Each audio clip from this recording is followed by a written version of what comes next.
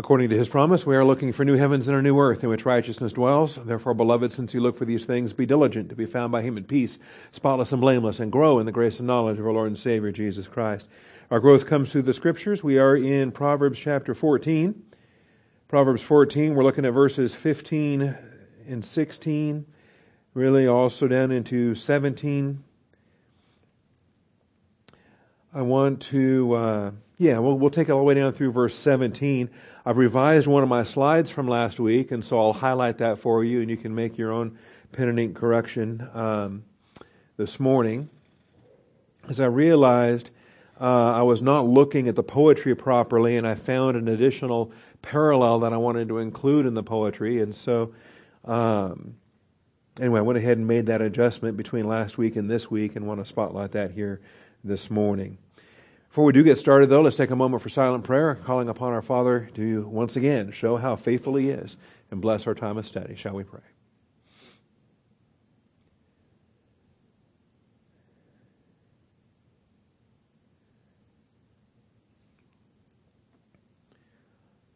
Most gracious Heavenly Father, we come before You this morning thankful for Your grace and truth, and thankful for our time, calling upon Your faithfulness, Father, to set aside distractions, hedge us about, protect us.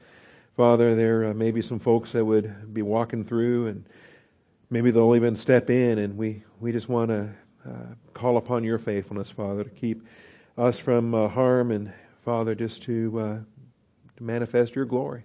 So remove whatever might be distracting.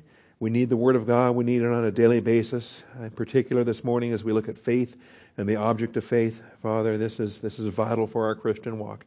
So keep our eyes focused where they need to be so that we can walk by faith and enter into rest. I thank You, Father, in Jesus Christ's name. Amen.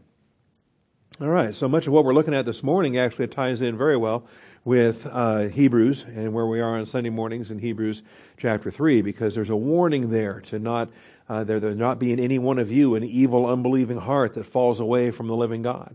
And the consequences of that apostasy are such that by not walking by faith, we fail to achieve rest, and the rest that has been designed for us in the church age. So we have a passage this morning here from Proverbs 14 talking about pethy and believing everything. And so Proverbs 14:15, the naive believes everything, but the sensible man considers his steps. And so we don't just want to believe everything. And there are things that should not be believed. And we want to stop and think things through. We want to be shrewd. And the word there for the sensible man is a term for shrewdness that in the Garden of Eden was not a good thing. The serpent was more crafty, was more shrewd than any beast of the field which the Lord God had made. And so Genesis 3 is our introduction to that vocabulary for shrewd or crafty, and it sure seems like it's a negative thing.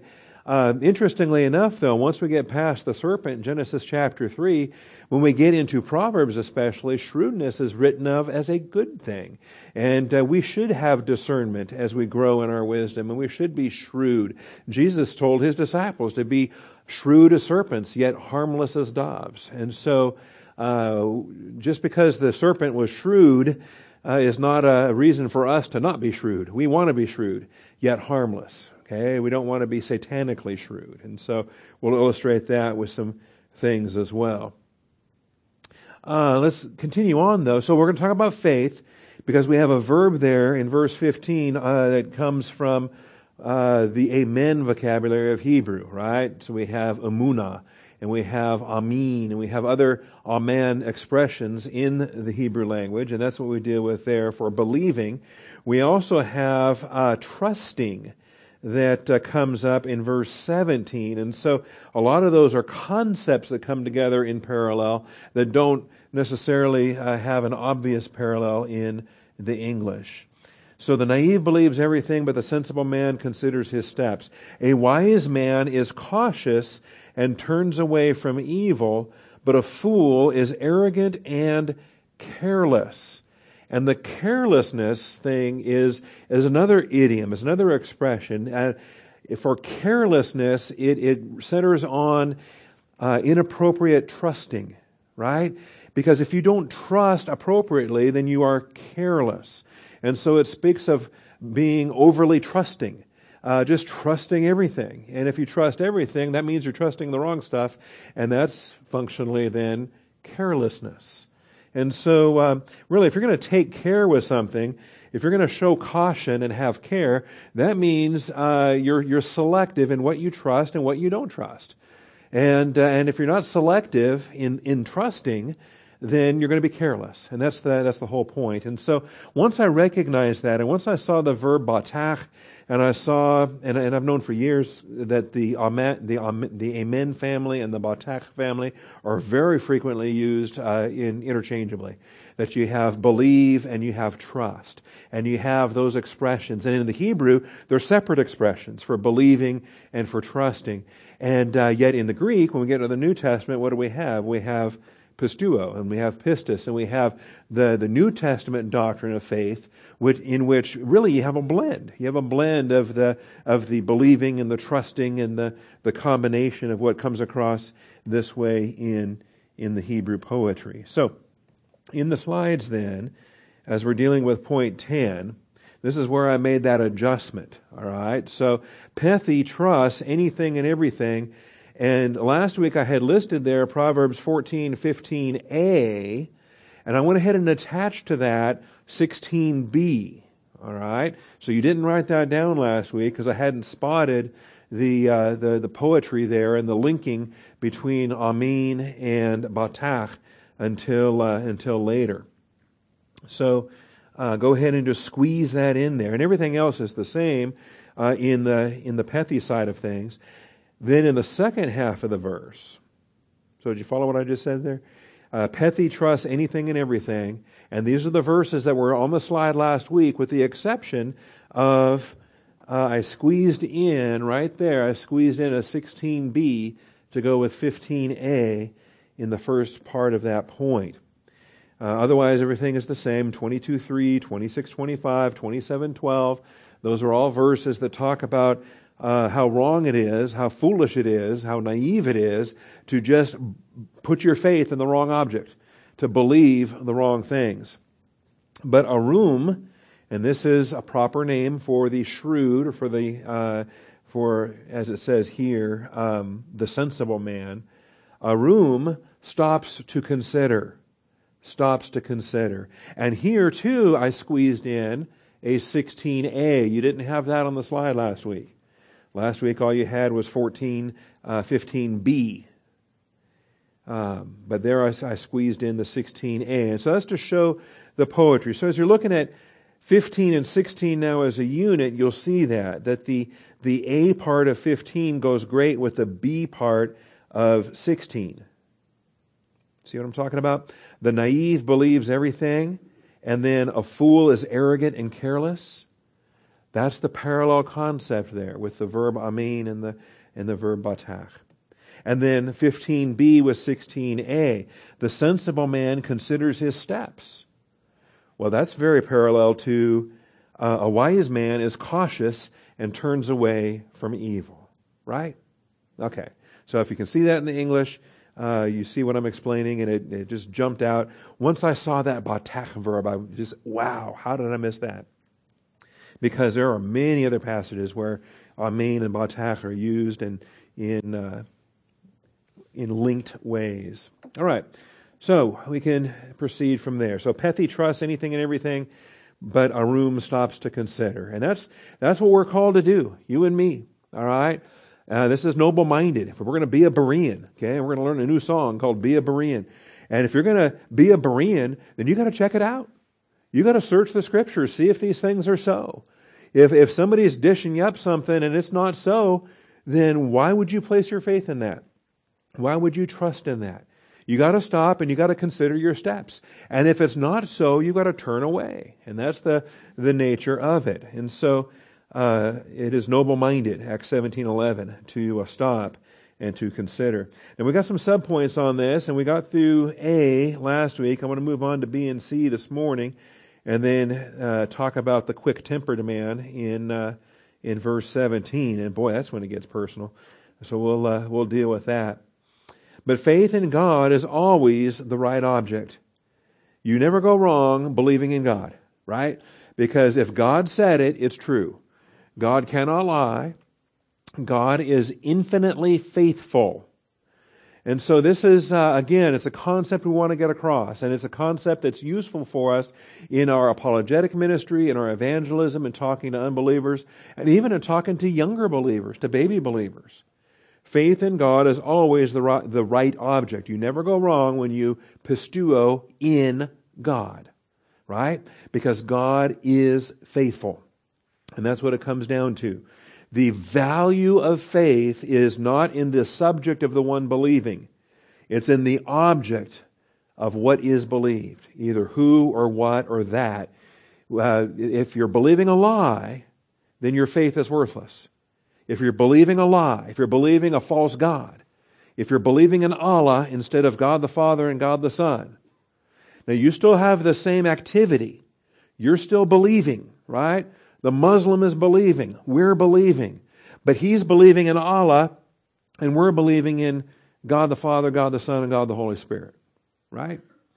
And so, what's the difference? It's a big difference. We still have human beings that are using their faith. We have human beings that are believing, that are trusting, that are applying faith. The difference is, we're applying faith to the right object, they're applying faith to the wrong object. The value of faith is in the object. That's why it's non-meritorious. That's why when we talk about by grace you are saved through faith, there's no merit in faith. It's not a work. It's a non-meritorious thing that we do. And when it's reckoned to us as righteousness, it's credited, it's reckoned, it's not a wage. It's grace. It's not works. It's not what we've earned or deserved. And so that's very clear. All right. So Abraham believed God. It was reckoned to him as righteousness. Genesis 15:6. And God will, failed to fix that typo, God will faithfully provide evidence for trusting Him. Because He never expects us to believe with no evidence. He never expects us to believe without checking it out. He wants us to stop and consider. And so we stop and we consider, and He's laid before us the testimony of His faithfulness. Again and again and again.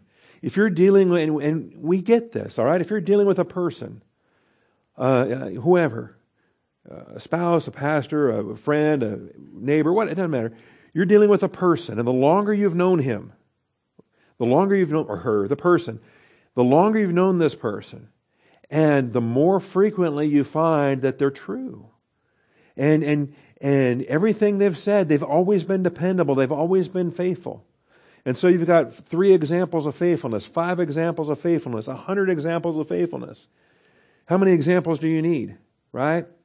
You've got hundreds of examples of faithfulness and reliability. Can you trust that person? Well, yeah, because there's a track record, all right? And then, of course, you have the Lord, an infinite track record who has never once lied, who everything He says is true, every verse of the Bible. I believe every word in the Word, right? Every word in the Word, from Genesis to Revelation. And it's true, all right? So God provides evidence for trusting Him, and He gives those signs to Moses in Exodus chapter 4. He rebukes the Exodus generation in Numbers 14:11, and it's a powerful rebuke because it demonstrates that the proof God faithfully displayed leaves them without excuse. It's inexcusable to not believe God when there is so much evidence. It's inexcusable to not believe in the existence of God when we live in the created universe we live in. We are without excuse because He's given that evidence. So Numbers 14:11, the Lord said to Moses, "How long will this people spurn me? How long will they not believe in me despite all the signs which I have performed in their midst?" And so when God fully provides evidence for trusting Him, and you don't trust Him, how dare you? Okay? And of course, the pinnacle of this is God's faithfulness in saving us. That's the a fortiori principle. Since He was so faithful in saving us, how will He not be faithful today in watching over us as we walk by faith? Right? So when we don't walk by faith now in sanctification, when we don't walk by faith now in phase 2 salvation, how dare we? He's already demonstrated infinite faithfulness in saving us in phase 1 salvation. And so now our failure to believe now is far worse. The judgment comes and the anger comes. We provoke him to wrath. We die in the wilderness, as it were, because he swore in his wrath, we shall not enter his rest in these things. All right. Faith in the wrong object is never praised for its own sake. Faith in the wrong object is never praised. God doesn't honor it. God doesn't say, oh, wow, look at that faith. Oh, wow, look at that person. They're so devout. Oh, they're believing. They're believing in the wrong thing. So when you believe in the wrong thing, it's not praised. It's not worthy. It's not meritorious. It's pathetic. Because the value of faith is in the object. When the object is wrong, the faith has no value. It's void. It's empty. And so it's curious to me because there's only 3 times that this concept comes up in Genesis. The first time is the positive example, Genesis 15:6. Abraham believed God, it was reckoned to him as righteousness. The next 2 times are negative examples. And as we kind of rushed at the end of last week to get to those, but negative examples whereby somebody is not trustworthy. And if somebody is not trustworthy, don't believe them. Why would you believe them? Check it out. Get some evidence. And so let's pick up with this in Genesis 42:40 or 42:20. And I know last week I was rushing, and so maybe the impact on this just flew overhead. Because sometimes if the speaker just starts speaking fast, the listeners start listening fast, which means they don't listen, and they just think, okay, well, the class is almost over. Let's get out of here. And so we kind of slow down now and communicate. So Joseph is encountering his brothers. They don't know it's him. They've come down to Egypt to buy food. They think he's dead because they packed him off to slavery years and years ago. And now they're standing in front of the vizier, the second only to Pharaoh in Egypt.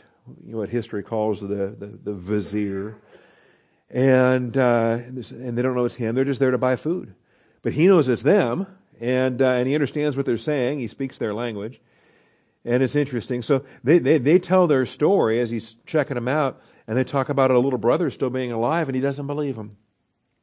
He doesn't believe them. So he says he's going to hold them hostage, and they're going to have to prove it. So do this and live, for I fear God. If you're honest men, verse 19 says, let one of your brothers be confined in your prison, but as for the rest of you, go, carry grain for the famine of your household, and bring your youngest brother to me, so that your words may be verified, and you will not die. And they did so. And so the idea of just believing without evidence, he wasn't going to do it. And he's not going to put his faith in the wrong object. The next example in Genesis 45, in verse 26, and in this case, it's again disbelief. The brothers are telling Jacob or Israel that Joseph is still alive. Indeed, he's ruler over all the land of Egypt, but he was stunned, for he did not believe them. Why would he believe them? Why would he trust what they say? And plenty good reasons not to trust what they say. Job 4:18. Let's get over to the book of Job. Ezra, Nehemiah, Esther, Job. Chapter 4.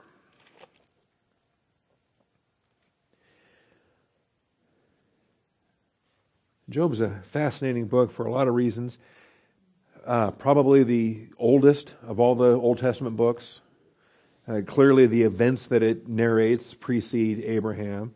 And my suspicion is Moses wrote this, but he wrote this based upon what he learned during his sojourn in Midian, that he got this from Jethro, the priest of Midian, and then recorded it for the Jewish people in the Hebrew language. And that's the tradition anyway, and makes sense to me.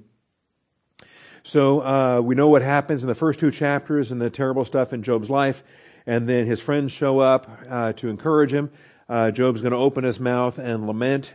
And we get the content of that lament in chapter 3. And so then in chapter 4, we have the first of the encouragements, that quote unquote, that his friends deliver. And they're not here to encourage. They say they're here to encourage. But right from the get-go, they start attacking. They start blaming. They start accusing that Job must have done something to deserve this. And so that's kind of the backdrop here for chapter 4. And when you look at this, Eliphaz the Temanite is the speaker in verse 1. And right from the beginning, he's very confrontational and not friendly towards Job. Right from the very beginning, if one ventures a word with you, will you become impatient? For who can refrain from speaking? And so it's a hostile message that he has. And you see that in all the verses that come through. In verse 7, remember now, whoever perished being innocent, where were the upright destroyed? So basically, he's blowing off everything Job said in chapter 3. You're not innocent, Job. That doesn't happen. You're guilty. According to what I have seen, in verse 8, those who plow iniquity and those who sow trouble harvest it. And so here comes Mr. Know-it-all, based upon his life experience, according to what I have seen. And there you go. But it gets worse than that. In verse 12, a word was brought to me stealthily, and my ear received a whisper of it. Uh-oh. He's listening to demons. This is not good. Amid disquieting thoughts from the visions of the night, when deep sleep falls on men, dread came upon me, and trembling, and made all my bones shake. Now, this could be from God. It could be legitimate. Daniel was very upset when he received visions, and then a great dread can fall upon a real prophet, even if it truly is the Lord. But that's not what's happening here. It's not the Lord telling Eliphaz that Job is guilty. It's Satan telling Eliphaz that Job is guilty, because Satan's the one that was attacking Job. And so a spirit passed by my face, the hair of my flesh bristled up. It stood still, but I could not discern its appearance. A form was before my eyes, there was silence, and then I heard a voice. Okay, so I just want you to know, this is the context for what we're about to read in verse 18. It's a liar, okay? But it's a liar with a grudge. And sometimes a liar with a grudge will say things that we get.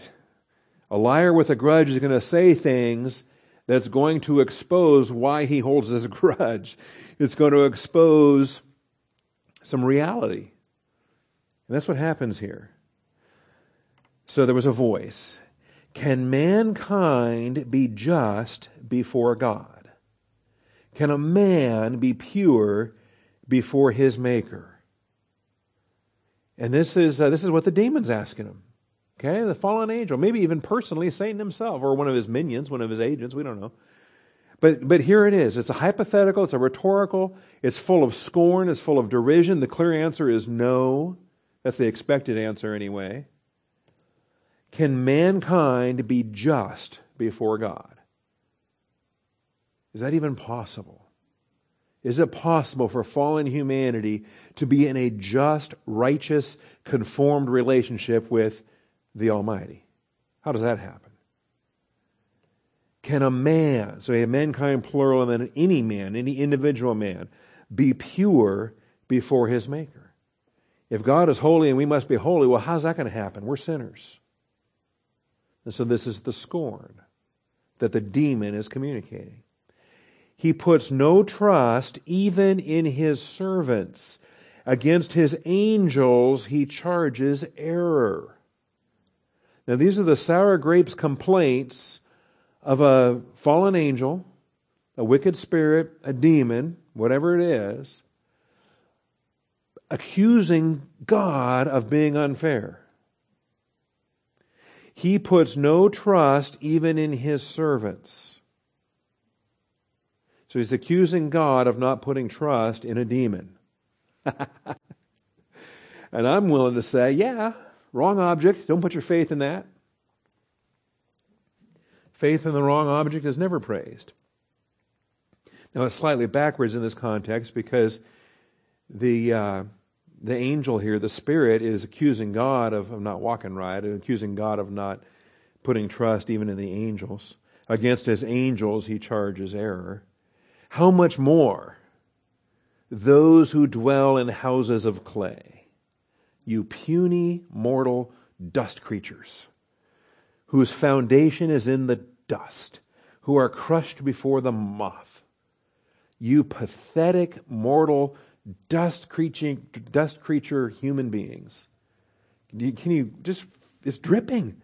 The vile, the scorn, disgust.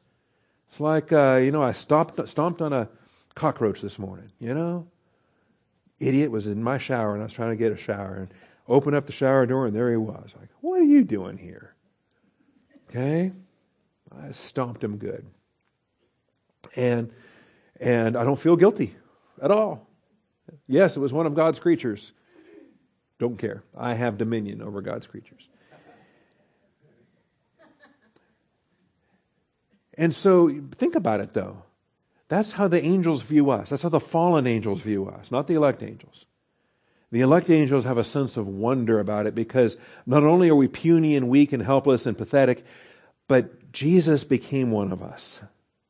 And so the elect angels just have an amazement and a wow. Because the angel of the Lord was mightier than any of them. And the angel of the Lord, Jesus set aside the angel of the Lord existence and was born of a virgin. The Word became flesh and dwelt among us. And so the elect angels are like, wow. Look at that. So weak is awesome. Humble yourself and God will exalt you. Whereas Satan was mighty and tried to exalt himself and God's bringing him low. Anyway, more of the scorn here on the dust creatures. How much more are those who dwell in houses of clay, whose foundation is in the dust, who are crushed before the moth. Between morning and evening they are broken in pieces. Unobserved they perish forever. Is not their tent cord plucked up within them? They die yet without wisdom. Us dust creatures are mortal. We have a mortal existence. And the fallen angels just can't get that and mock that and reject that. All right, let's stay in Job. Let's go over to chapter 15. There's been some more back and forth here in the meantime. Each accuser, Job has a response, and then we get to the next accuser, and Job has a response. And by the time we get to 15, we're back to Eliphaz again. And again, more accusations. Eliphaz the Temanite responded, should a wise man answer with windy knowledge and fill himself with the east wind? You're still wrong, no matter how wordy you get. And but there's some curious glimpses throughout this chapter. Verse 7, were you the first man to be born? Were you brought forth before the hills? Well, who was birthed before the hills? Specifically, the humanity of Jesus Christ. That's right. Yeah, God was not birthed. The Father was not birthed. God the Son was not birthed. God the Holy Spirit was not birthed. But the humanity of Jesus Christ was birthed and was birthed before the hills. Nobody else was birthed before the hills. Adam wasn't even birthed. Adam was molded out of the dust and shaped, and life was breathed into him. Adam was not birthed. And Adam was created after the hills. So, were you the first man to be born? Were you brought forth before the hills? Do you hear the secret counsel of God and limit wisdom to yourself? See, Jesus Christ had a unique relationship with God the Father that no other angel enjoyed. Yes, there was a divine council. Yes, there were multiple angels that were called Elohim and B'nai Ha-Elohim, the sons of God. But the pinnacle was God the Son, the God-man. And He was the one in the bosom of the Father. He's the one that, as it says here, hears the secret counsel of God. And He's the one that gets the title of wisdom. Satan didn't get the title of wisdom. He was full of wisdom and perfect in beauty, but he is not called wisdom in the way God the Son is called wisdom. in Proverbs chapter 8. Anyway, there's a lot of issues here, and it's interesting what these patriarchs know. They're probably 6 generations off the ark, right? They're 2 generations. I might have my numbers off here, but I'm pegging Job at 2 generations pre-Abraham.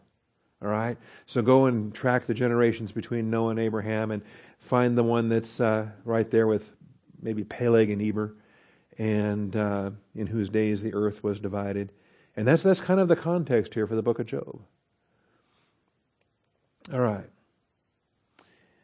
So, were you the first man to be born? Were you brought forth before the hills? Do you hear the secret counsel of God and limit wisdom to yourself? What do you know that we do not know? What do you understand that we do not? Both the gray-haired and the aged are among us, older than your father. See, Noah might be dead by now, but Ham, Shem, and Japheth are still alive. And of those older generations, they're still alive. Remember, lifespans are shrinking, but the generations above them are going to outlive them. They're going to outlive Abraham. Shem finally dies sometime in the life of Isaac after Abraham's gone. Anyway, both the gray-haired and the aged are among us, older than your father. Are the consolations of God too small for you, even the word spoken gently with you? Meaning you ignored what I had to say in chapter 4. Okay? I'm giving you another shot here. Eliphaz is so nice. Why does your heart carry you away? Why do your eyes flash? That you should turn your spirit against God and allow such words to go out of your mouth. So he's accusing Job of a temper tantrum, that he's angry, he's a quick-tempered man. And we'll get to that in Proverbs 14:17, the quick-tempered man.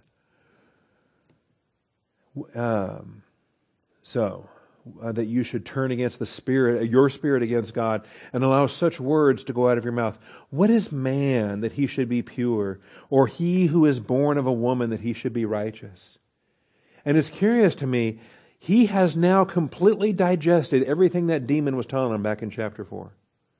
Completely digested it all. Now he's cycling it. Now he's communicating it. Now he's expressing it as if it's coming from his own source. What is man that he should be pure? You know, we're fallen creatures. Who do we think we are? Or he who was born of a woman. Was your mom a woman? Okay. Here we are. We're humans. And it's curious to me, he denies any human purity, even though the promise is that the seed of the woman is going to provide redemption for the human race. He who is born of a woman, that he should be righteous. Behold, he puts no trust in his holy ones, and the heavens are not pure in his sight. How much less one who is detestable and corrupt, man who drinks iniquity like water.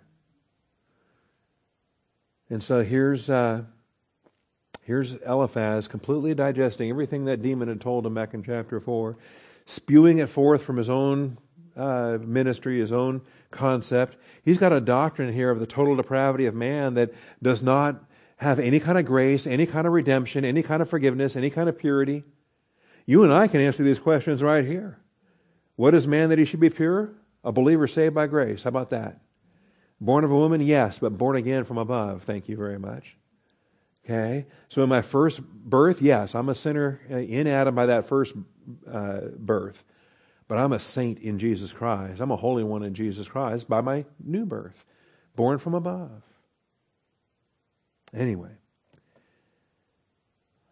Eliphaz goes on. The argument here is curious, and what he thinks he solved with his theology. But we'll let that go for now. Let's get down to verse 31.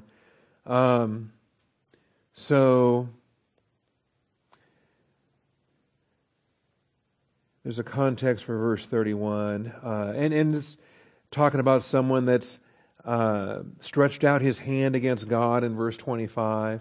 So this is what a wicked person needs to do. Repent, get right with God. Okay? And so the wicked man's got these things. Basically, Job, I'm talking to you because you're a wicked man. And so the destroyer's coming upon you, and you've got to turn. You've got to return from darkness.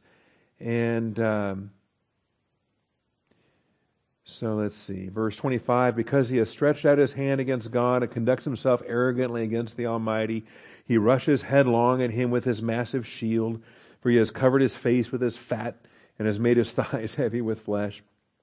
That's kind of fun. He has lived in desolate cities and houses no one would inhabit, which are destined to become ruins. He's telling Job, look, if you continue this rebellion, you're headed for some ugly things. He will not become rich, nor will his wealth endure. His grain will not bend down to the ground. He will not escape from darkness. The flame will wither his shoot, and by the breath of his mouth, he will go away. So you can't attack God. Stop it now. Let him not trust in emptiness, deceiving himself, for emptiness will be his reward. Now, of everything Eliphaz has said in all these chapters, that makes a lot of sense. I kind of like it. It's like accidental preaching. When in the midst of your rant, you actually communicate a truth. And it's true not because Eliphaz said it, but because we can correlate it with other passages of Scripture. And who wants to trust in emptiness? Right? Do you want to trust in emptiness? No. And that's just self-deception. Emptiness will be his reward. All right, coming from a terrible source, but I agree with what he has to say there. And I think Jesus validates that too as well. When you're boasting before men, you have your reward. When you're tithing before men and all the things you're doing, you have your reward. Emptiness will be his reward. Over to chapter 39 and verse 12. You want to put your faith in the wrong object? Don't put your faith in the wrong object. Why are you going to put your faith in the wrong object? All right, so in chapter 39, God is talking. And God is rebuking Job. Starting in chapter 38 and 39. So he's rebuking Job. He is pretty insulting. He says, gird up your loins like a man. Okay? And he says, all right, Job. And then all these things, do you know this? Do you know this? Do you know this? You think you're a know-it-all, but let me give you a long list of things and you don't know. You weren't there. You didn't create this place. And so it's a long diatribe, sanctified, because it's all coming from God. And it continues on from chapter 38 into chapter 39. It says, do you know the time the mountain goat gives birth? Do you observe the calving of the deer? Can you count the months they fulfill? Do you know the time they give birth? And all these things, God's got a handle on all of it. And if Job's going to put himself in God's place, then Job's got a lot of work to do keeping track of all this stuff. Who sent out the wild donkey free? Who loosed the bonds of the swift donkey in verse 5? There's the ox in verse 10. Or even in verse 9, will the wild ox consent to serve you? Will he spend the night at your manger? Are you able to tame that thing and domesticate it? Can you bind the wild ox in a furrow with ropes? Or will he harrow the valleys after you? Will you trust him because his strength is great and leave your labor to him? And the whole question about this is, again, is this an appropriate object for your faith? You know, you've got domesticated animals, you got wild animals. Who are you going to trust to plow your field next year? Anyway, it's just another illustration that if you place your trust in the wrong object, and for the wrong reason, do you trust him because his strength is great? Oh, how many people are trusting because, well, it seems like this can take care of my problem. It seems like this, he has enough money to pay for this, or he has enough strength to finish this, or he has the ability to get this done. And so a pragmatic consideration then motivates a person to trust in them, to believe, to accept them. Okay, well, I can't do it, but he can do it. He can bail me out of this trouble. I'm going to trust in him. So strength alone, goodness, strength? You're trusting because of strength? That doesn't make any sense. Anyway, will you have faith in him that he will return your grain and gather it from your threshing floor. It's not like we're talking about a domesticated ox that you can put in a tandem and this is a wild ox. Seriously? You're going to put your faith in that? Anyway, what kind of a moron would do that? Psalm 146 in verse 3.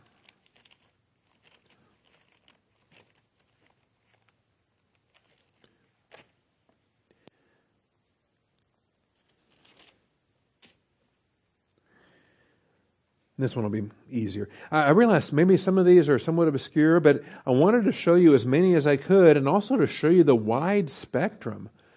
There's not a single instance in which God portrays faith in the wrong object on a positive basis. Whether you're talking agriculturally or angelically or spiritually or humanly or what politically or anything. What is the context in which faith in a wrong object is praiseworthy? Never. Praise the Lord. Praise the Lord, O my soul. I will praise the Lord while I live. I will sing praises to my God while I have my being. Do not trust, which is longer than while I live, by the way. Do not trust in princes, in mortal man, in whom there is no salvation. How many people go into the ballot box trusting in man? They think that the next election, just the next election. And yeah, you said that the last 5 elections. Why do you think this next election is going to be different? Why are you trusting a politician? Why are you looking to a president or a governor or a mayor or whatever? Why are you trusting in man? Where is your faith?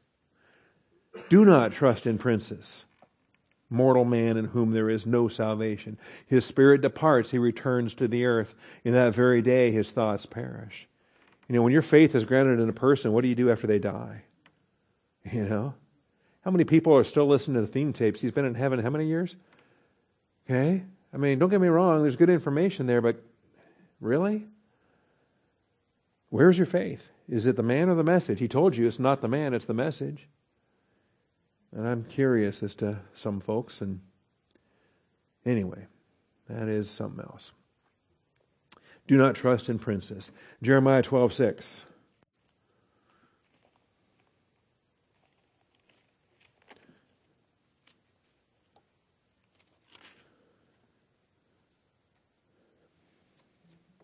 Verse 5 says, if you have run with footmen and they have tired you out, how can you compete with horses? And you fall down in a land of peace. How will you do in the thicket of Jordan?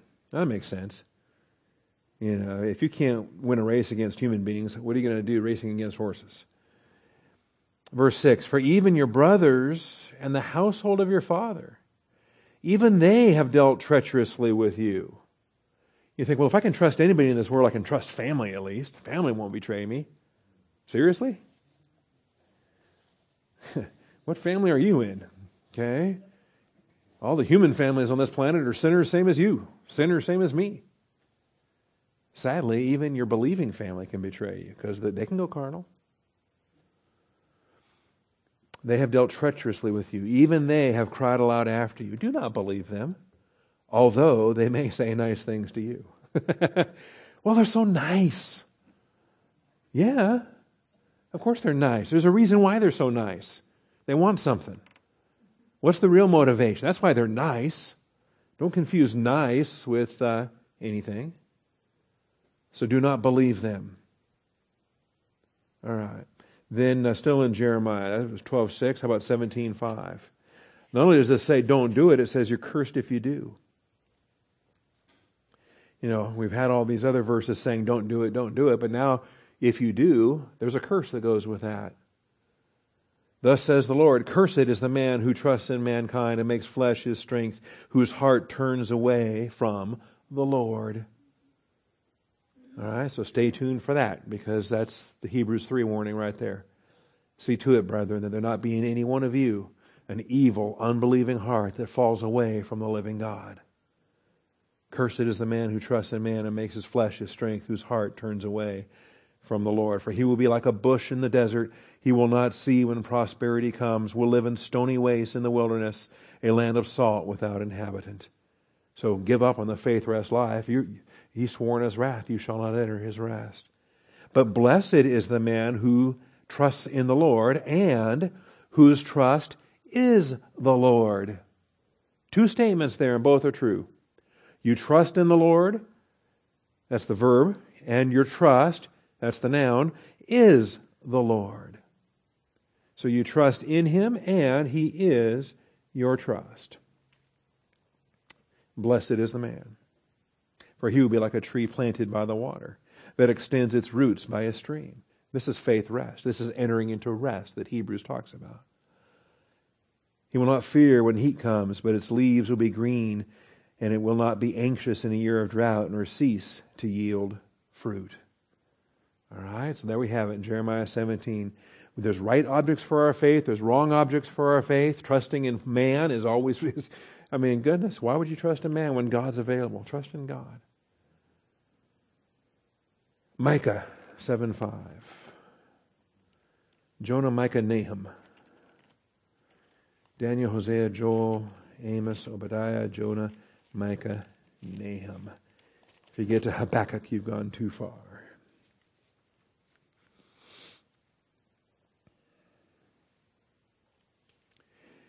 And it's curious to me.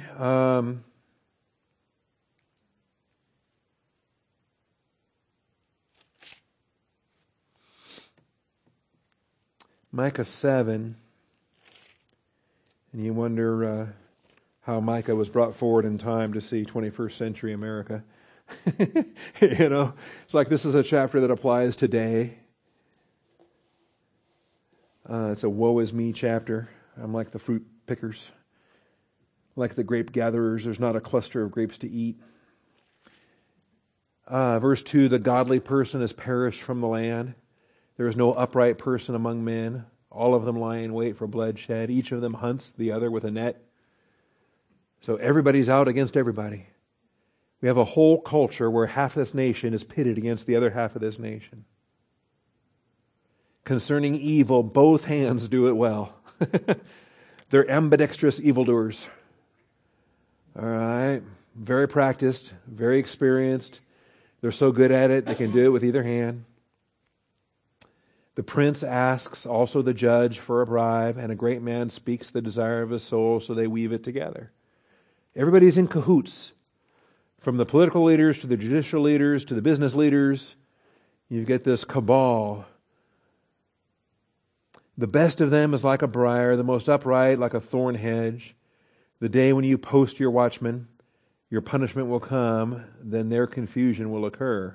They're like, what's wrong? We've been doing this for years. Yeah, you have. That's why you're getting what you're getting. And in a world like that, do not trust a neighbor. Do not have confidence in a friend.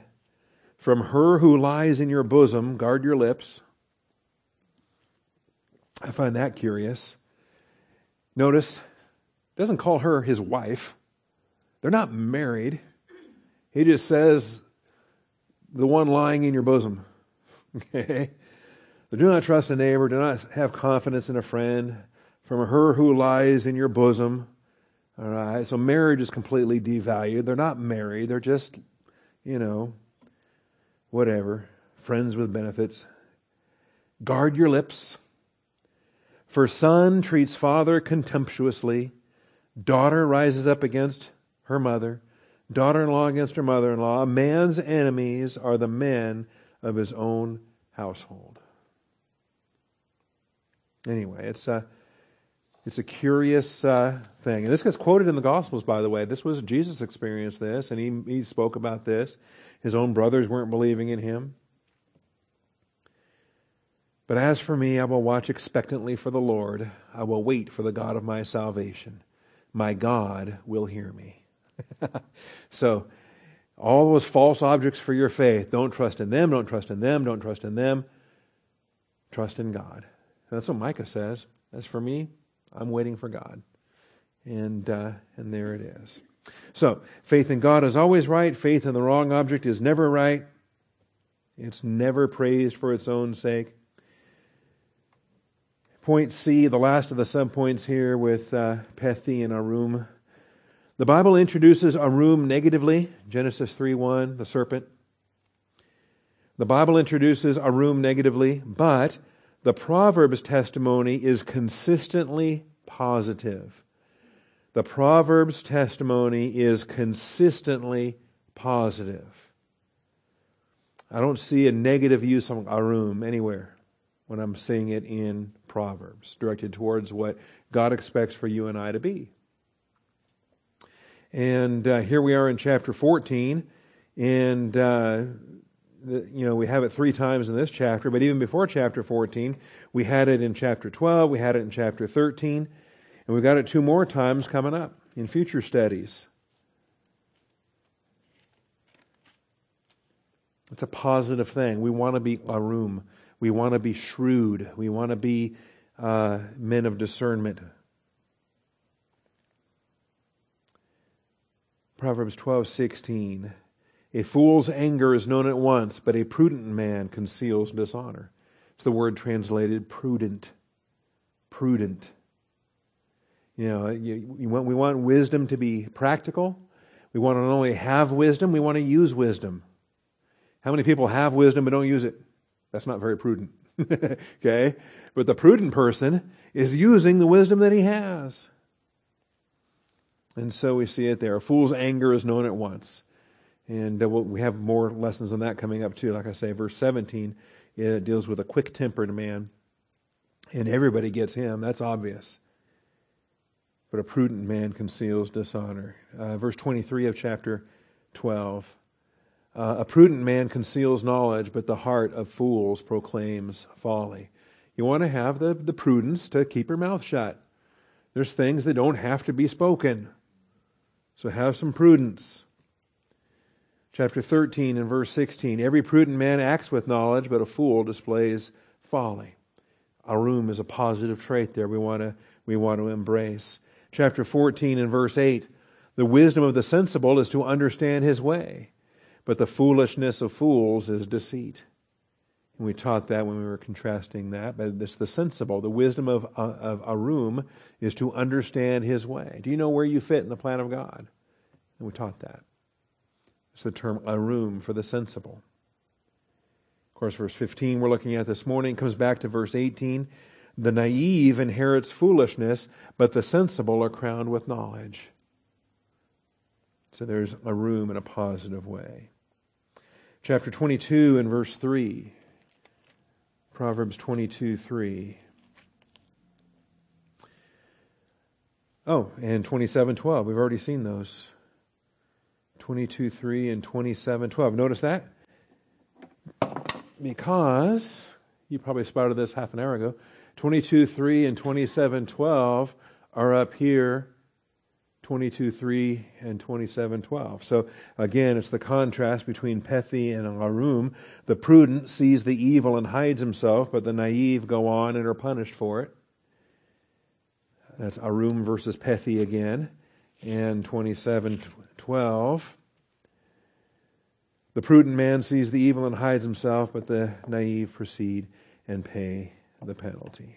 All right. So the Proverbs testimony for prudent, sensible, is always positive. And this, I didn't put it on the slide again. We've taught it before. But Jesus said, Matthew 5, be shrewd as serpents, yet be harmless as doves. That's our mandate, and so we want to do that. All right. Next week we're going to come back and we're going to talk about the quick-tempered man. The quick-tempered man. And that's bad. We don't want to be quick-tempered. If we're quick-tempered, then we're not like God. God is slow to anger and abounding in loving kindness. We want to be long-nosed, not short-nosed. Okay? And some of the Hebrew idioms make no sense to us in that. But in the Hebrew mind, if you have a very long nose, then that's a patience virtue. If you have a very short nose, then that's impatient. Okay? And that's how they express it. Because nostrils were associated with snorting. And when you were snorting mad, when your nostrils are, snorting mad, that's an idiom for a temper. Okay? And God has a temper. But thankfully, God has a long temper. And He is slow to anger. And so by the time He does finally start snorting, there's been so much grace and so much mercy and so much opportunity to repent. All right? And that's what we'll deal with, because many, many times we have that description of God. Slow to anger, but abounding in loving kindness. And that's the God we serve. So when you and I do just the opposite, when we have that hair trigger and we're ready to fly off the handle, that's not a good thing. All right? And some of us, I'll be preaching to myself, some of us are German in heritage and sinners, and even worse, we're German sinners. And we've got the sins of the father, which include even more of that. And so this is what we grow through, and this is what we learn from, and this is what someday we want a level of maturity to remedy. And yet, is it a level of maturity that remedies this, or is it a transformation to a Christ-like mode of thinking that remedies this? And even then, how much grace is there that makes that happen? So we'll talk about that. And before you go, though, let me just highlight one other thing here. A quick-tempered man acts foolishly. That's in the first half of the verse. And so this is the guy that just reacts. He doesn't think. There's no thought involved. It's just a reaction, temper tantrum, fly off the handle, show everybody how stupid you are, and get it done. The second half of the verse is worse. Because this is a man of evil devices.